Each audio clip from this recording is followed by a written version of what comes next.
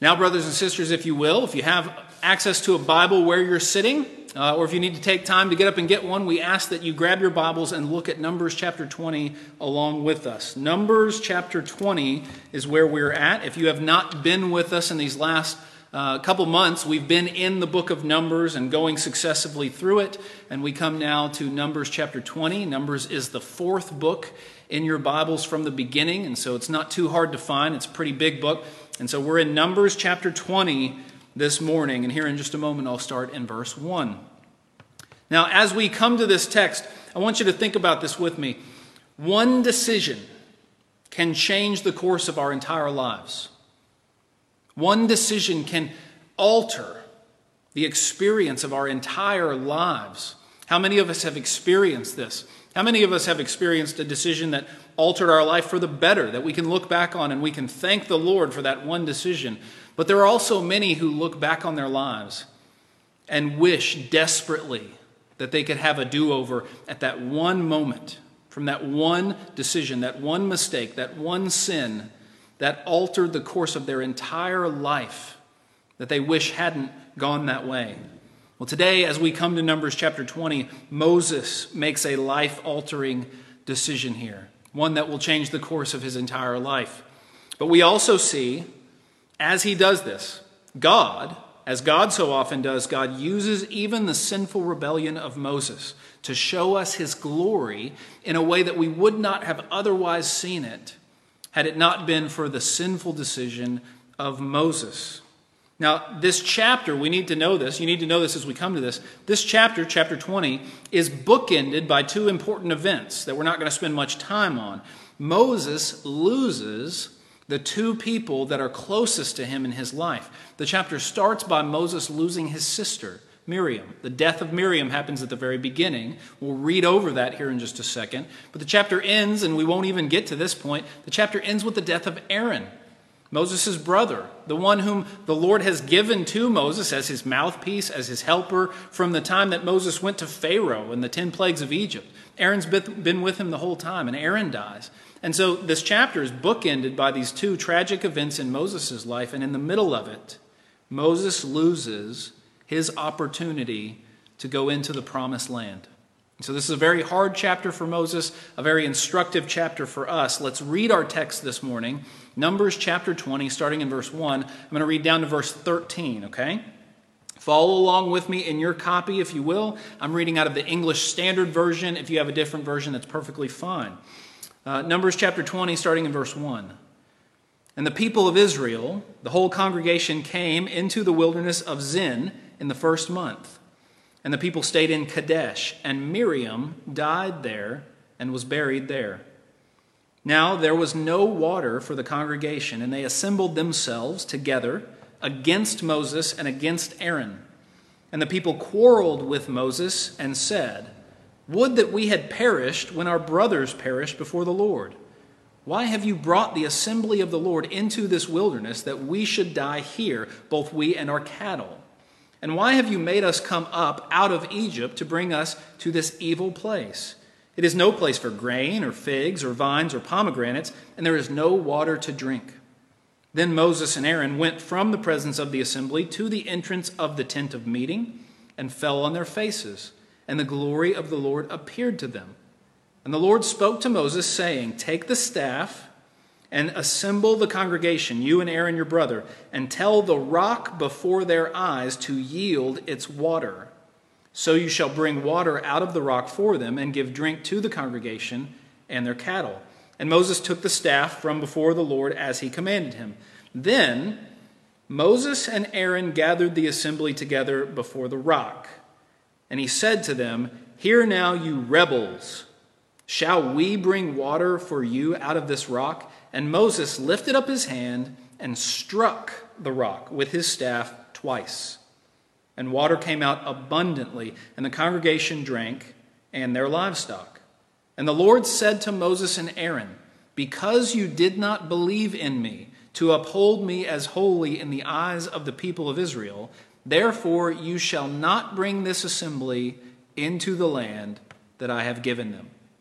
These are the waters of Meribah, where the people of Israel quarreled with the Lord, and through them He showed himself holy.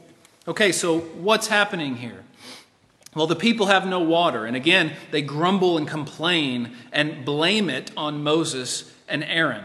And as they do, Moses and Aaron, as they often do when they experience the grumbling and complaining of the people, they seek the Lord. And the Lord tells Moses, speak to the rock. Speak to this big rock that is next to you guys and wherever you're camped at right now. And when you speak to it, it will yield water for you out of a rock, miraculously. And then everybody will have water to drink, the people and the livestock. But Moses goes and strikes the rock twice, and the people get water.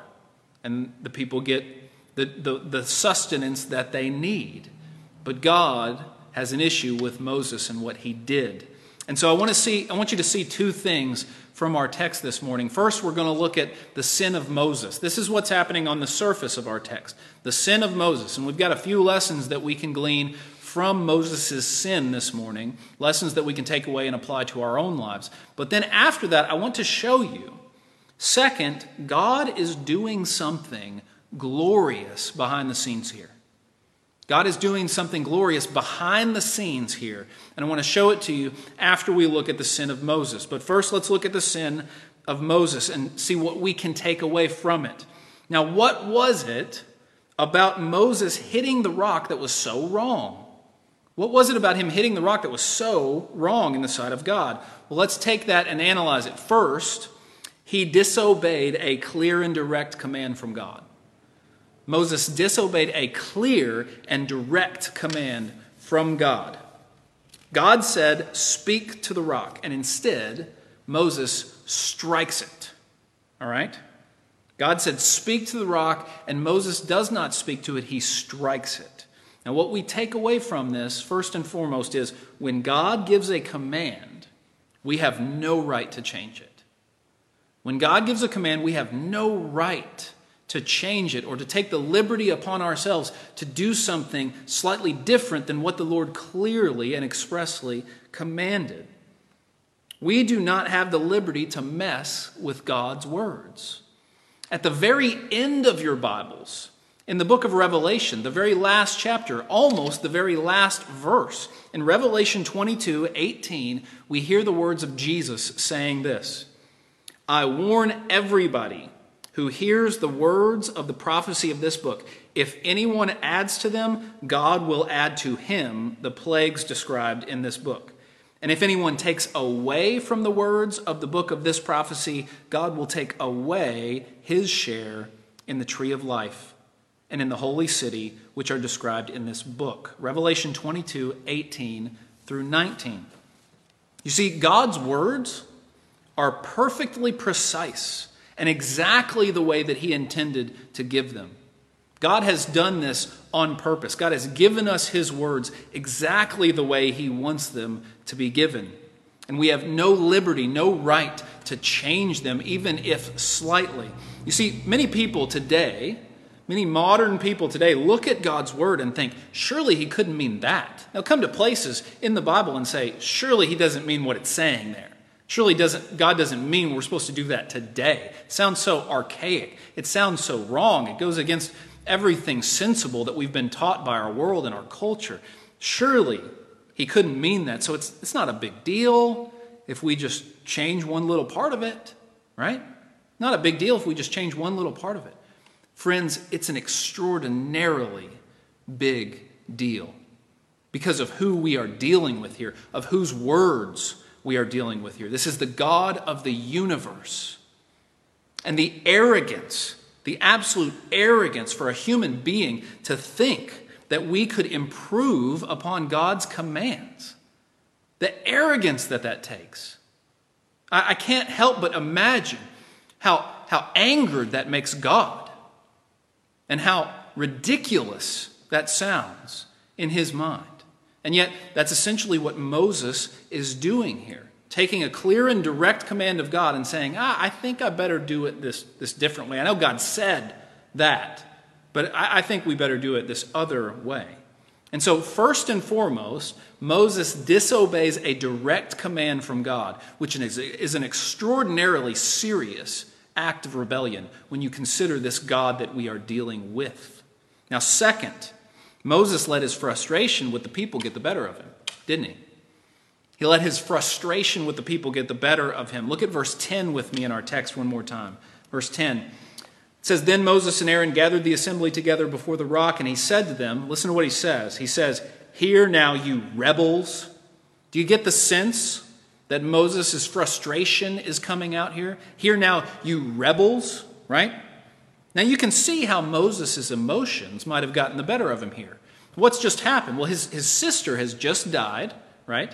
Moses has been leading these people through the wilderness, and we see throughout the book of Numbers, they're constantly grumbling and complaining against Moses and against Aaron, blaming them and setting themselves against the will of the Lord.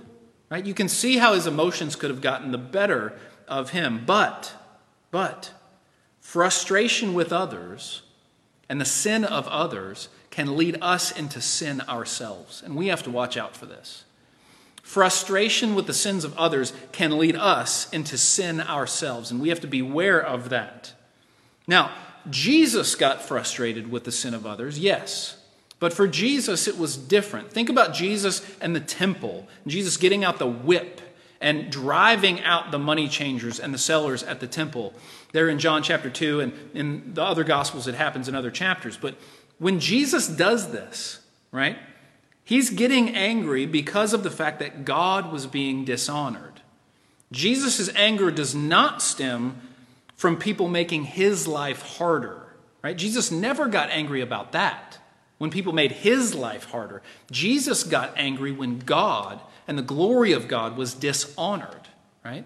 And the difference between Jesus' anger and our anger, as it typically is that we get angry, we get frustrated when people do something against us, when people make our life harder, when our glory is dishonored or our comfort is interrupted, right? And so we've got to beware of this. The frustration that we feel toward others sometimes, and the sin of others can lead us into sin ourselves. And one takeaway here is, it's so very important that we go to God for satisfaction and not try to find it in people or circumstances. It's crucial that we go to God and to God alone for our joy, for our day-to-day satisfaction. Because if you can find satisfaction for your heart and your soul in God alone, then the frustrations of this life won't be able to touch you. The frustrations of this life will be there, yes. They'll be frustrating, yes. But they won't lead you into sin like it did with Moses if you find your satisfaction and your joy in God alone. But if you're trying to find your day-to-day joy in people or circumstances, well, pretty soon they're going to disappoint you. No matter who it is, pretty soon they're going to disappoint you. Pretty soon the circumstances of life are going to disappoint you.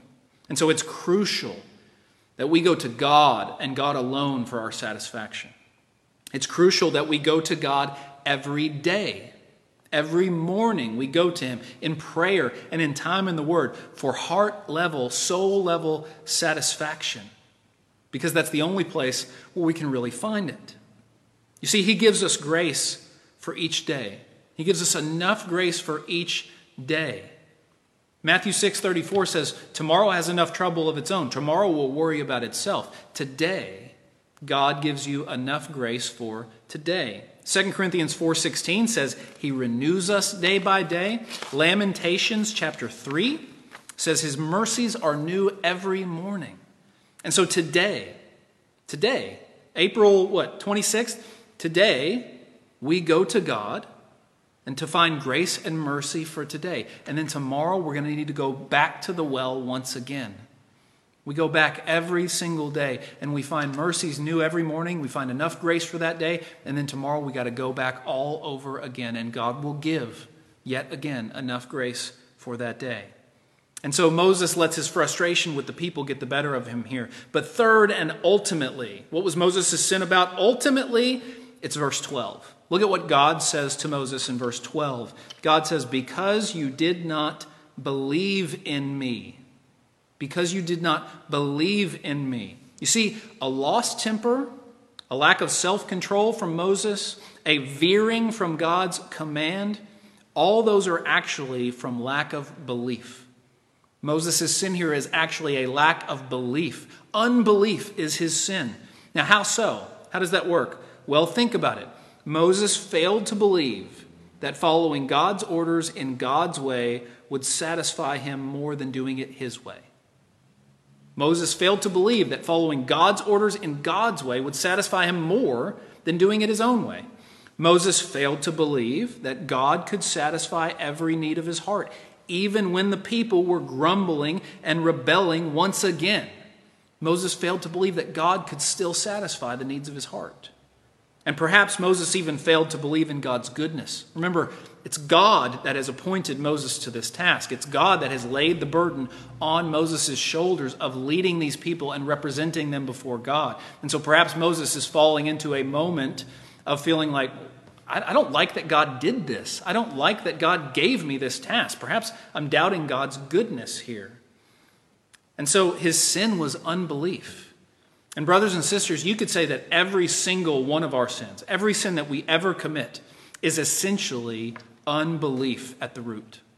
Every sin that we commit is unbelief. Let's think about it for a second. I'll give you a few examples. Lust. What is lust? Well, it's when we don't believe that God is more satisfying than sexual pleasure. It's unbelief. What is greed? Greed is when we don't believe that God is giving us everything we need for true happiness, even for just a moment. What is bitterness? Bitterness is when we don't believe God when he says if we refuse to forgive others, he will not forgive us. Every sin that we commit, brothers and sisters, is essentially unbelief. Every sin that we commit. But God also said in verse 12, look one more time, God also said in verse 12, you did not believe me to uphold me as holy in the eyes of the people. Moses failed to uphold the Lord as holy in the eyes of the people. Moses was taking glory away from God and seeking it for himself. And this is extremely serious. Taking glory away from God and trying to get it for himself. Look at verse 10. In verse 10, remember, Moses says, shall we bring water for you out of this rock? Moses makes no mention to the people of the power of God and what God will do for the people. He just says, shall we bring water out of this rock? As if it's his power that this will happen. As if it's by Moses' power that all of these things have been happening throughout this journey from Egypt, eventually to the promised land. And then instead of speaking to the rock, as God said, Moses strikes it, which very well might have been Moses seeking to show off what he thought was his own power. Right? Moses is seeking glory for himself. Now, throughout his time as the leader of the Israelites, and throughout his time as God's representative to the people, Moses has done a pretty good job of giving God his due glory and getting out of the way himself. Moses has done a pretty good job of this, but here he falls to his pride, and it's a serious sin when you try to take glory away from God. All of us have to watch out for this, especially those people who are leading others. I have to watch out for this, right? I have to be sure to work hard to make sure that you know that this church does not depend on a man. This church depends on the glory of God and the power of God and the worship of Jesus Christ. Jesus is leading this church, not me, not the elders. Jesus is leading this church. And my job is simply to point us to Jesus, right? I want to be John the Baptist. He must become greater. I must become less. Jesus is the one who gets the glory, not a man. And so when we come to church or when we come back to church and we're all gathering, I don't want people to come here and to think, oh, so-and-so is speaking today, so I'm either excited or not excited about that because the person that's speaking. No, I want us to come together as a church family and as a body of Christ to think, we get to hear from the Lord today. It doesn't matter who's preaching, we get to hear from the Lord today. We get to worship the Lord today. This is not about a man. This is about our Lord. This is about our Savior, Jesus Christ. This is about God and his glory. That's why our church exists. When you think about Acts chapter 12 and Herod's speech, in Acts chapter 12, King Herod makes a speech to the people. Apparently it was a great speech because the people answer him after the speech is over and say, "This is the voice of a God and not of a man." And it says immediately, because Herod did not deflect that praise back to God, he did not correct the people, an angel of the Lord struck him dead. An angel of the Lord struck him dead, and worms ate his body. Why? Because God takes it supremely serious when people try to take glory away from him and keep it for themselves. And so all of that is Moses' sin, okay? Moses' sin. But like I said earlier, God is doing something wonderfully glorious behind the scenes here. Wonderfully glorious. And what is it? He's pointing us to Jesus. All the way back in Numbers chapter 20, God is preparing people for Jesus. God is pointing us forward to Jesus, our Lord and Savior. 3 ways specifically that God is doing this in our text. Number 1, Moses' sin shows us we need a better hero. Moses' sin shows us we need a better hero. Even Moses, the chosen leader, the chosen mediator between God and the people, the greatest man to ever live up to this point, you could say. Even Moses has his flaws. Even Moses is prone to sin. And so it shows us that Moses can't be the hero we're looking for. We need a better hero. We need Jesus. Think about this. Why do we love superhero stories? As human beings, as a culture, why are there 3 million superhero movies with another 50 in the pipe coming down from Marvel and everybody? Why do we love superhero stories? Well, it's because we're looking for a hero to win the battle for us all. We all long for that. We're made like that. We're longing for the one who comes from another world and sacrifices himself for the human race. We are longing for the one who is wiser and smarter and stronger than all the rest of us. We are longing for the one who is worthy to wield the ultimate weapon. We are longing for someone with powers that we don't have to do for us what we cannot do for ourselves. We long for a hero. Human beings long for this. Everybody is longing for that ultimate hero. They're longing for Jesus. Even people who don't acknowledge it, we're longing for Jesus. Every figure in the Old Testament that we look to as a moral example, all those figures, all those people also show us that we ultimately cannot hope in them because they have their own sins. They have their own failures. Ultimately, they're not heroes. They're just people who are showing us that they're not the hero, that we need another hero, that somebody else has to come. We need a better hero. We need Jesus.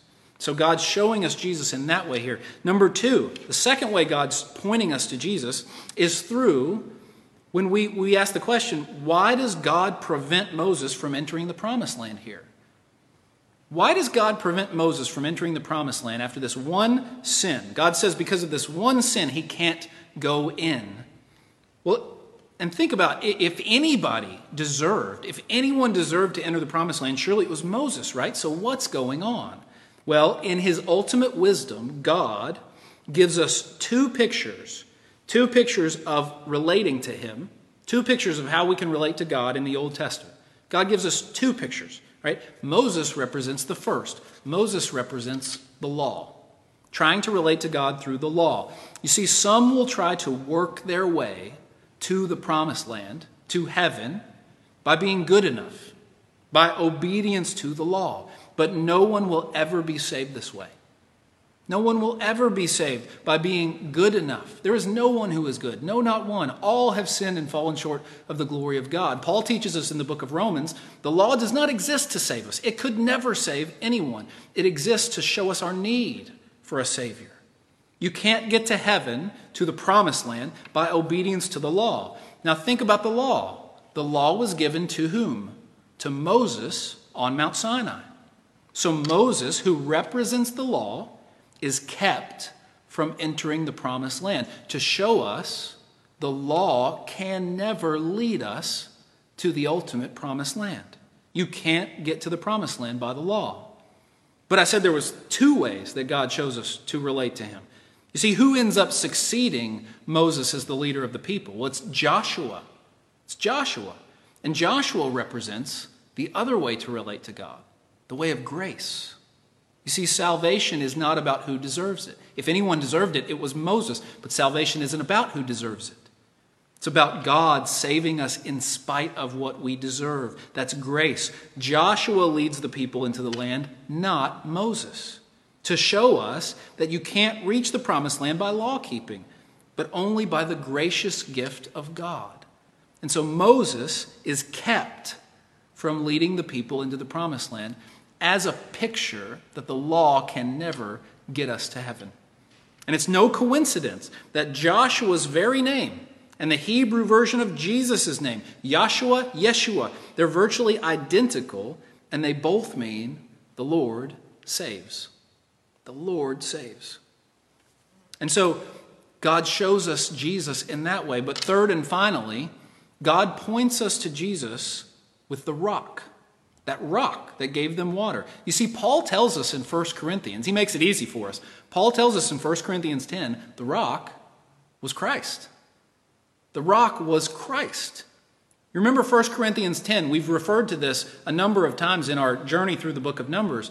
In 1 Corinthians 10, Paul starts talking about all these things that happened, especially in the book of Numbers, and he says they all happened as examples for us today. They happened as examples for us. Well, 1 Corinthians 10, starting in verse 3, says this, "And all ate the same spiritual food, and all drank the same spiritual drink, for they drank from the spiritual rock that followed them, and the rock was Christ. Nevertheless, with most of them God was not pleased, for they were overthrown in the wilderness." Listen to this. Jesus is the rock who, after being unlawfully struck, gives water to those who are parched and thirsty, wandering in the wilderness. Let me repeat that. Jesus is the rock who, after being unlawfully struck, gives water to those who are parched and thirsty, wandering in the wilderness. You see, here in Numbers, Moses was never supposed to strike the rock. He was never supposed to strike the rock. Well, Jesus was struck down by the Romans as a result of a mock trial, having never done anything wrong his entire life. Here in Numbers, God in his grace still grants the rebellious, sinful Israelites the water they needed through the rock. Did you notice that? Did you notice in our story how, in spite of the sin and rebellion of the people, and in spite of the rebellion of Moses himself, God still grants them what they need, water from the rock. Right? And we are rebellious and sinful, yet God in his grace gives us what we need through Christ, through the rock. And so in the New Testament, when Jesus in John 4 is speaking to the woman at the well, the Samaritan woman, he says this. He says, "Everyone who drinks of this water," physical water at that well, "everyone who drinks of this water will be thirsty again. But whoever drinks of the water that I will give him will never be thirsty again. The water that I will give him will become in him a spring of water welling up to eternal life." And the woman said to him, "Sir, give me this water so that I will not be thirsty or have to come here to draw water." Is that you this morning? Do you feel that? Do you say, I need satisfaction in my soul, and I've been looking for it everywhere else, and I've found disappointment after disappointment after disappointment. I need this water that I can drink, that I'll never be thirsty again. Come to the rock of Jesus, because that is the only place you will ever find the satisfaction that your soul longs for. He's the only hero that your soul longs for. He's the only one that can give us what we need, even though we don't deserve it. And he's the only way that we can get to the promised land. He's the only way.